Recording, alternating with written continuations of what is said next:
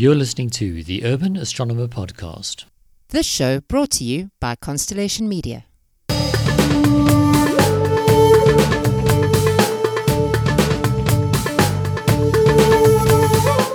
Hi everybody, I'm Alan Farsfeld and you are listening to the final episode of this season of the Urban Astronomer Podcast.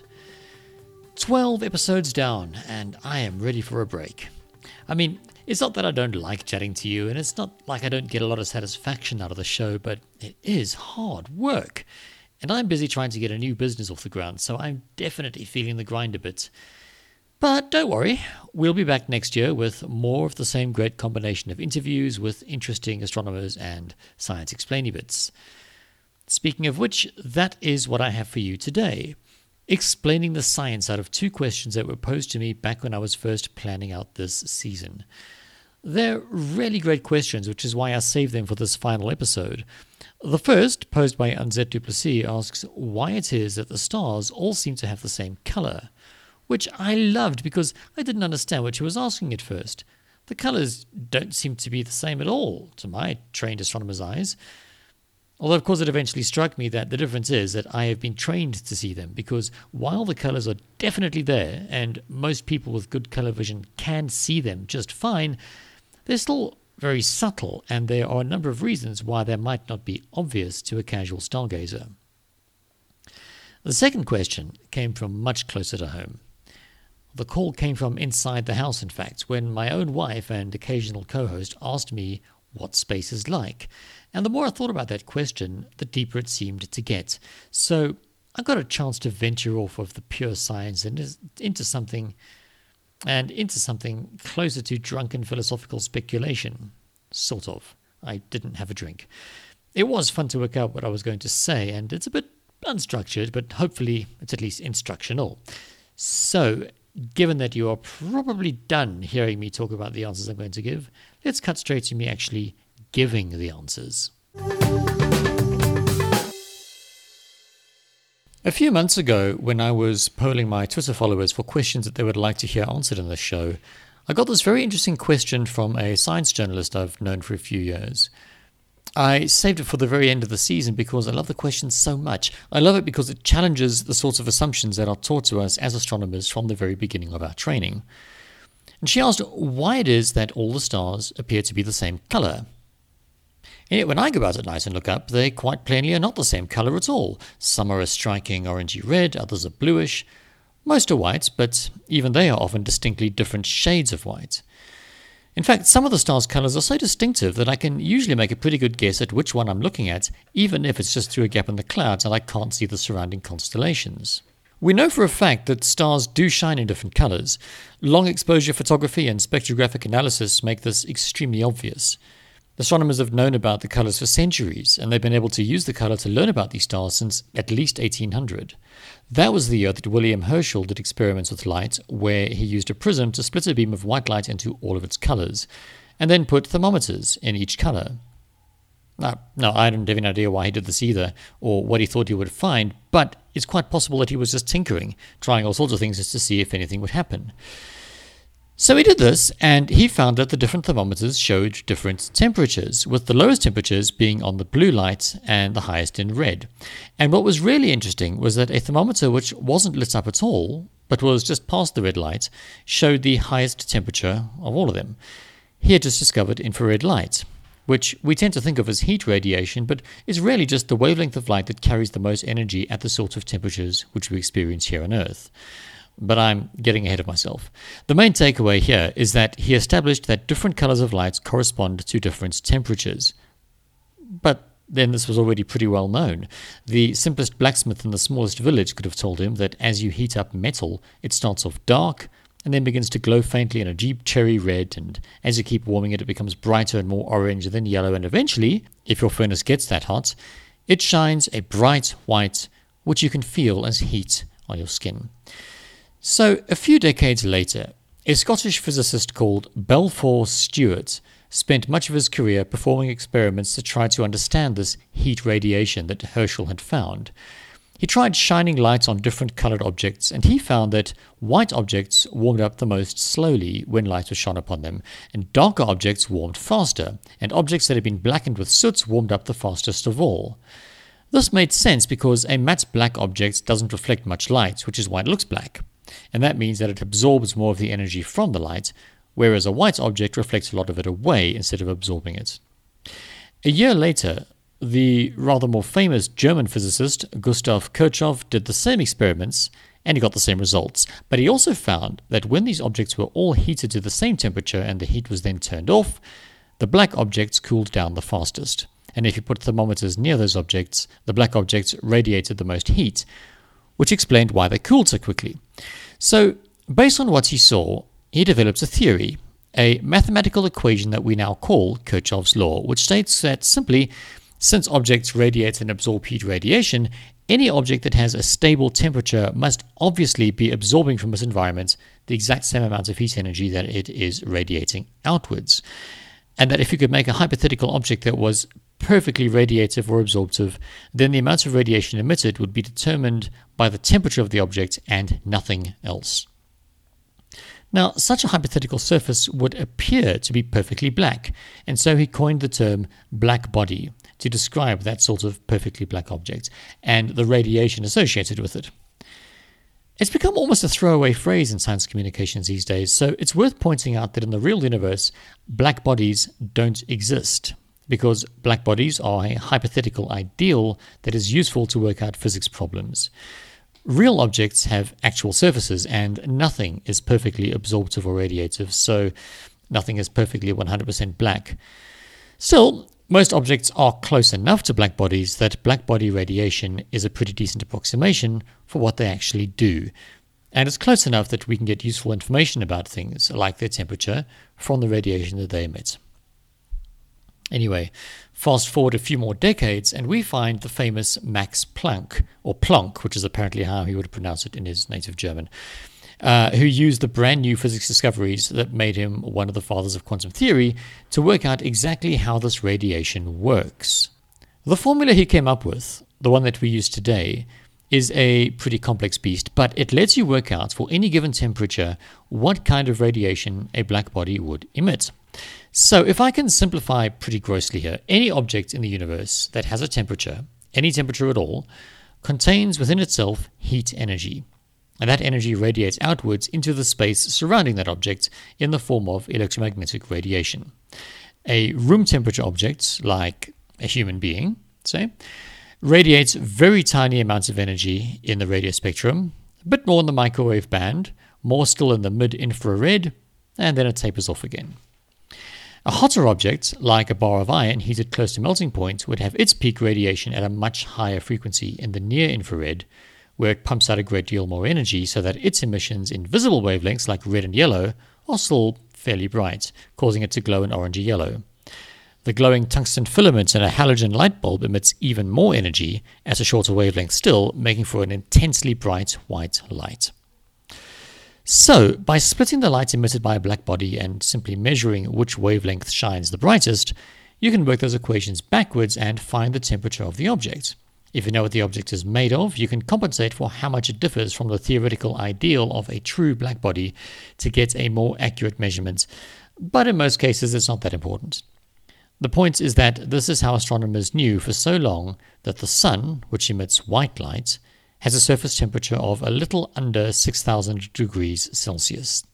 Redder stars are cooler than that, bluer stars are hotter.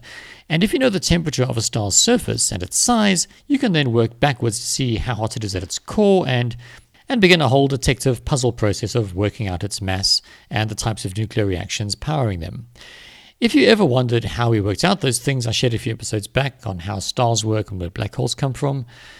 This is where it all started. So this is great. We've learned that stars have colors and that those colors reveal the star's temperature.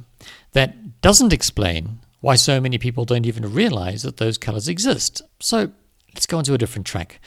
The anatomy of the human eye.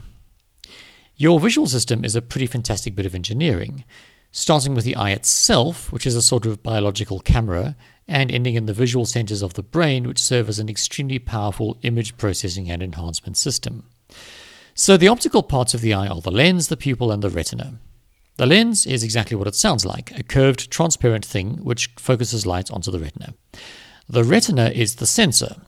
It's packed with different types of photosensitive cells that, through some pretty fast-acting and complex chemistry, converts light into electrical signals which get sent to the brain. And the pupil is an adjustable opening just ahead of the lens which controls how much light can pass through. Now, the retina itself isn't very impressive compared to the sensors in modern digital cameras. It can only distinguish a fairly narrow range of brightnesses, so there are a number of mechanisms to adjust the incoming lights to something that it can handle. The first of these you've already mentioned. The pupil can open wide if it's too dark for the retina, and closes almost completely if it's too bright. But there's another chemical system in the retina itself, which boosts sensitivity for low light conditions.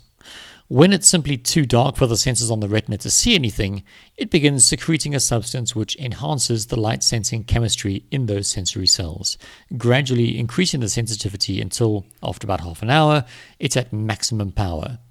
At this stage, a person with good eyes can often manage to read newspaper headlines by starlight alone. But this kind of sensitivity is dangerous. Bright lights can damage your eyes when they're cranked up so high, so that chemical breaks down very rapidly when exposed to light.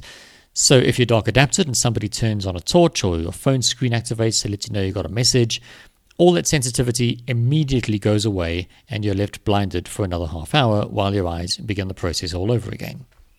So that's the first set of tricks that your eyes use to overcome the limitations of the sensors on your retina. The second trick is the use of two different kinds of sensor, rods and cones. Of the two, rods are very sensitive. They can detect much lower levels of light and are very fast reacting. If you're under a flickering fluorescent light, it's the rods that detect the flicker and give you a headache. The cones, meanwhile, are slower and less sensitive. No flicker, no low light vision. But they can distinguish color, which the rods can't do. Now, the cones are all clustered in the center of the retina so that when you look directly at something, you can see it in fine detail and full color, but the rest of the retina is populated mostly with rods. So if you look purely at the signals leaving your eye, you'd find a wide field view that's a little fuzzy and black and white and flickering as every bit of motion gets picked up. But in the very center, it's colorful and detailed, but if things move too fast, the picture can't keep up and it blurs. The third trick is to use some very heavy-duty video processing in the brain itself. It takes that signal, colorizes the black and white bits, keeps the eye scanning unconsciously so that you get details from all around and not just the bits that you think you're focusing on, and essentially photoshops everything you see. It works quite well too, but it can be fooled. Optical illusions are generally created by people who study how this processing all works and have hacked it to create impossible pictures. Anyway, I'm off topic again. Let's go back to the question, why do the stars all seem to have the same color? So now I can answer in two parts. First, the stars are really dim compared to normal daylight conditions.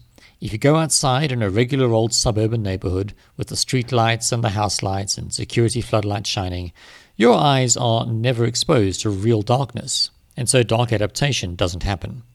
So when you look up at the stars, the cones are just not getting enough light to fire. The rods are doing all the work, and so you're mostly seeing in black and white. The colors are there, but they're washed out by the fact that the cones, which see color, just aren't able to handle the low light levels. So this means that if you want to see the colors, you need to actually look really hard and learn to distinguish those faint shades. And once you've got it, the colors become quite obvious. It's not that different to an artist or a paint specialist looking at two white paints and being able to see immediately that in fact the one is actually eggshell and the other is ivory, while all I see is white and also white but slightly darker. The stars are not the same, but to our eyes they are pretty similar, and without the experience to see the different shades, some people just don't notice the colors. A few months ago, my dear wife and friend Catherine turned to me and asked, "What's it like out there though?" When I asked her what she was talking about, she said, space. What's it like? So that is the final Science Explained Bit question for this season of the Urban Astronomer Podcast. What's it like out there in the depths of space? I'll give you a moment to think about this, just to try and picture what space is like. Whatever you've come up with, it's probably black, dark, maybe with a strikingly beautiful nebula in the background, or maybe you're in one of Star Trek's standard orbits around an M-class planet. But the view in most directions is still just blackness. So let's start there. Space, as Douglas Adams so famously wrote, is big. Really big. Take the longest distance you have ever seen on Earth, perhaps from the top of a mountain or a tall office building, and from up there you can see way, way further than you could see from the ground, because of course the Earth is spherical and your higher vantage point gives you a longer line of sight to the horizon. But that distance you're looking at is, well, it's nothing. 100 kilometers, maybe, tops. If you're looking out of the window in an airliner, then the distance is way further, but it doesn't feel that far. It stops being real because the atmosphere itself begins to lose transparency when you look through that much of it. But I suspect it's more than that. I think there's a psychological limit to the sorts of distances that we can imagine. Along with our gorilla and chimpanzee cousins, we evolved from an ape-like creature on the African plains millions of years ago. The greatest distance we were ever likely to see was a few tens of kilometers, if there weren't any trees or hills on the way. Anything further than that, we just haven't evolved the circuitry in our brains to process it correctly. So we use maths. We work out the numbers and we throw them around as if they mean anything to anybody. Now, I don't want to say that it's hopeless, of course, or that we can never understand our place in the universe or anything like that. And I certainly don't buy into that popular science idea that we're supposed to feel small and insignificant against the scale of the universe, because I've never felt that. I feel small next to a really tall man, sure, but the universe is different. It's crazy to compare yourself to a planet or a solar system or galaxy or the entire universe. It's a category error, and I just can't conjure up that feeling. And I'm sure many people do feel that, and that's fine. Everybody's got their own perspective. I'm certainly not going to judge them for it, and it's certainly not going to say that they're wrong for feeling it. I don't feel it myself, so I can't honestly talk from that point of view. But just because we can't internally visualize something as big as a planet, just because our imaginations are incapable of rendering a world that we can inhabit on that scale, doesn't mean that we can't understand it on a different level. We know it's real, of course, because we live on a planet. We can't visualize a distance past the horizon, yet we fly, or drive, or even walk past it all the time. We simply have to use other mental tools, apart from visualizing. So one of these tools is time. How long does it take to get there? And this is useful. It's easy. It's intuitive. That oasis in the desert is 3 days travel in that direction, and you can use that. You can navigate with it. The only way it fails is when you travel by some other method. For example, I know that the local ice rink is about a 10-minute drive away, but I have absolutely no idea at all how long it would take to walk. A far more modern way to measure distance, and by modern, I mean within recorded human history, is to have some reference unit that you can use to measure. Let's call it a stadia, or a mile, or a kilometer. And while it's still hard to visualize what 100 miles actually is in your head, you do know that it takes about a minute to drive a mile at highway speeds, and maybe 15 or 20 minutes to walk it. And now you can do some basic sums in your head, and then those numbers start to mean something. You do know that it takes about half a minute to drive a kilometer at highway speeds and maybe 15 or 20 minutes to walk it. And now you can do some basic sums in your head, and then those numbers start to mean something. 100 miles on foot? Well, if you're in good condition, you can probably do it in under a week. But once you leave the planet, even those tools don't work. The Earth is 150 million kilometers from the Sun. Now, how long does that take to walk? The distances are all of them, utterly unimaginable. They're just numbers, and we count the zeros to get an idea for whether something is far or close relative to some other crazy space distance. But consider this. At an average walking speed of about 5 kilometers per hour for a healthy adult human, it would take 30 million hours to walk to the Sun, or over 3,400 years. It's crazy to even try and imagine that. And what about a trip to Sirius, the brightest star in the sky after the Sun? It's not the closest star, it's the 6th closest, but I like it because it's so bright. Now that star is 555,000 astronomical units away, which just means that it's 550,000 times further from us than the Sun. An astronomical unit is the average distance from the Sun to the Earth. So, if walking to the Sun would take 3,400 years, walking to Sirius would take 555,000 times longer than that.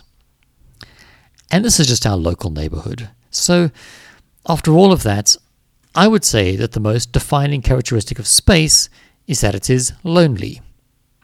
If you're out there, you are impossibly far away from anybody else. You are alone. You are isolated. Well, okay, unless you're on the International Space Station.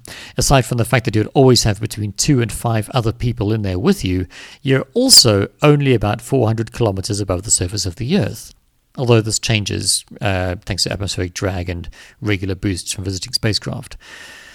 In other words, if I'm in Johannesburg and the ISS passes directly overhead, I'm closer to those astronauts than I am to my old high school in Pietermaritzburg. But I suspect that the low Earth orbit isn't really what she was asking about. So space is lonely, it's isolated, and it's remote for the most part. What else do people imagine?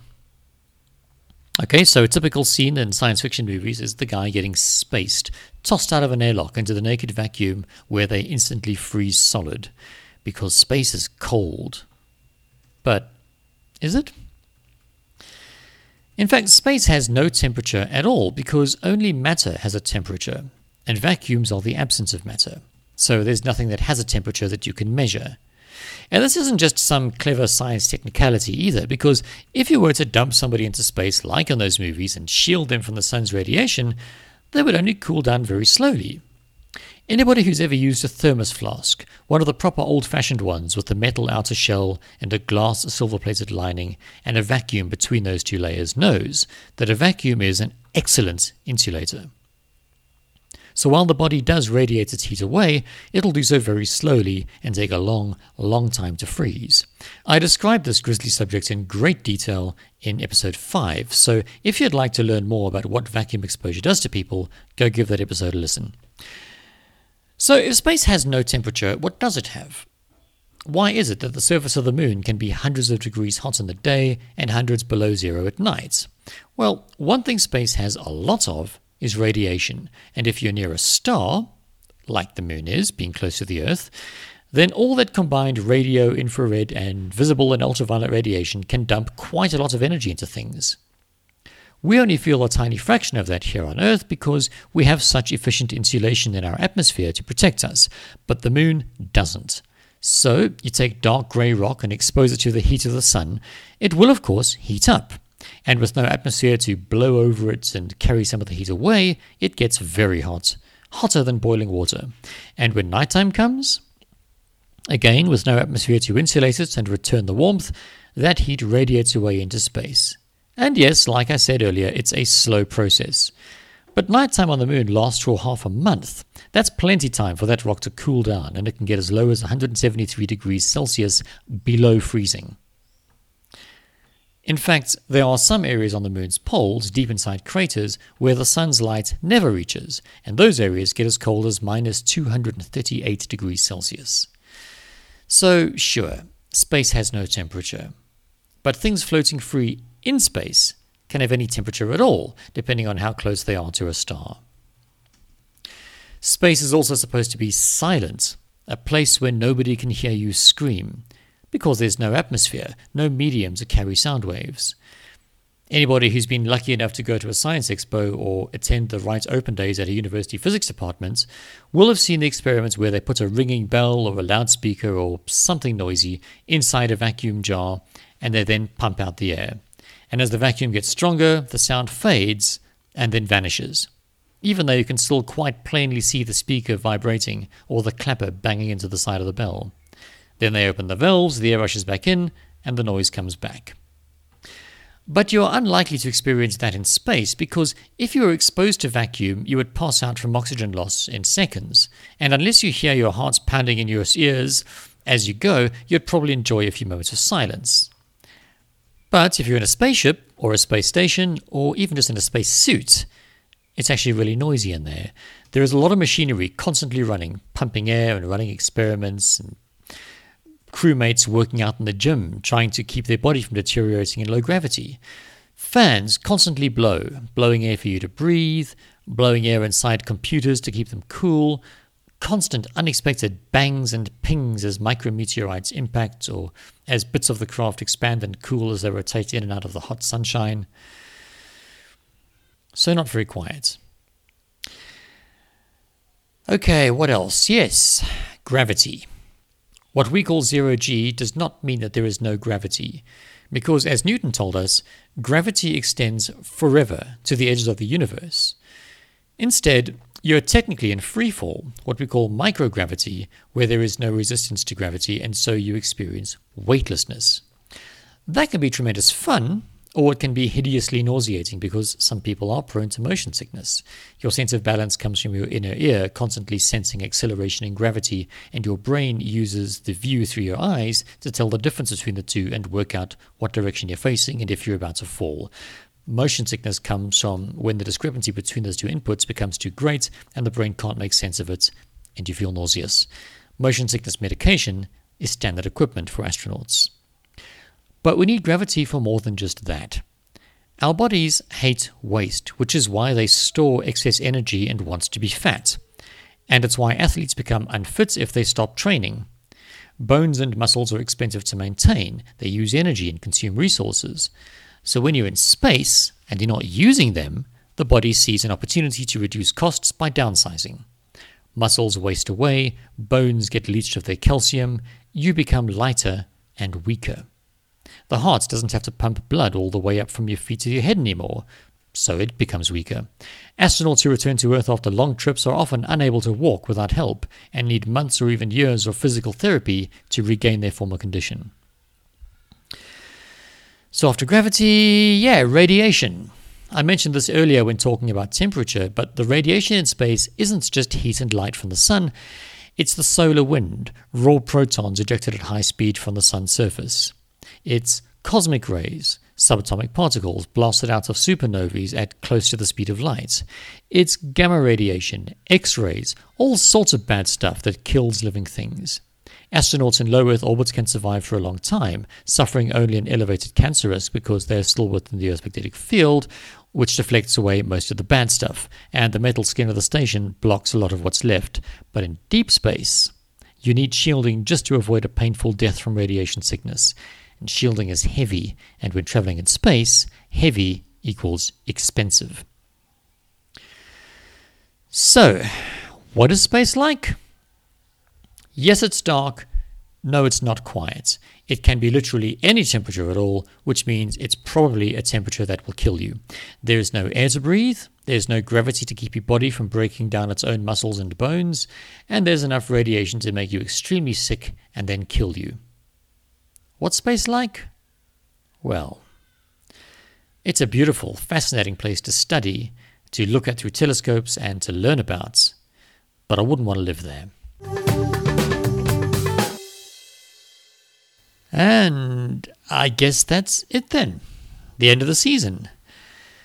I've got to say how great it has been working through the season. My cunning plan, suggested to me by Elna at one of the Podmeets gatherings I attend, worked. Basically, it was to stop trying to do this continuous flow of weekly episodes because that could lead to burnout. And I mean, I didn't burn out, but I definitely lost my passion, and long-time listeners would have noticed how episodes started coming out later and later until at one point there might be a whole month or two between shows.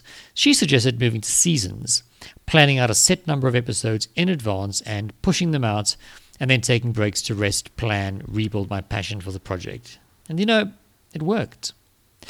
The occasional episode has come out a day late when I've been unusually busy, but on the whole, I've stayed excited about the show and had fun doing it. And I hope you've enjoyed listening to it as well. I lost a lot of listeners as that first season stretched on, as it became less and less reliable, but this season has shown real growth and we're almost back at our peak. So to all of you who started listening during this season, thanks for coming. You showed me that I was on the right track. And anybody who might have left and then returned, I'm so sorry for messing you around, and thanks for forgiving me. And for that special few who've been around from the very beginning, back when it launched in 2017, well, you guys are simply the best audience a guy like me could hope for. thank you. Thank all of you. Now, this is normally where I would start suggesting that you go to my website at urban-astronomer.com and support me by clicking the Patreon link. But honestly, I think we're having a special moment here, and I don't want to ruin it. So I won't mention the Patreon link where you can pledge a small monthly donation in support of the show. I won't mention it at all. So then, what happens next? Well, Season 3 should launch in the first quarter of next year. I'm still lining up guests for us to talk to, and of course I will need you all to send in your questions for me to write Science Explainy bits about. Send those to podcast@urban-astronomer.com and I will add them to the list. Our guests so far include a research astronomer from the Hartbeespoort Radio Observatory, which is built only a few kilometers from where I used to live up until a few months ago, and an education researcher who is interested in astronomy education as a tool to improve scientific literacy. If there's anybody you'd like to hear me talk to, or if you yourself have a personal connection to astronomy in Southern Africa, you are welcome to invite yourself. Don't be shy. Oh, and one last thing, by the way. I do other science communication stuff beyond this podcast. I'm a fairly regular host at the weekly Space Hangouts, run in conjunction with Fraser Kane from Universe Today and CosmoQuest. It's a live show, broadcast weekly, and you can watch it on Twitch or YouTube.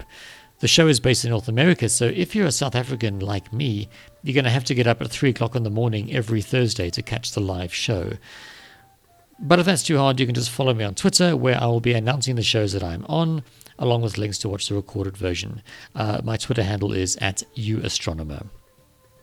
If you don't like video, well, I have also just joined the staff at Space Africa, an online news service dedicated to space activities in and around Africa. They're based in Nigeria, so I feel quite privileged to have been accepted as a South African journalist, but I will be writing regular articles for them as well. I'll post links to each one as it's published so that you can read and share them on social media. Anyway, that is a lot of news for a farewell episode, so let me cut myself short here and say thanks again for listening. We'll be back sometime early next year, and I'll release teasers on this channel to keep you informed and regular updates on social media. So until then, cheerio and clear skies.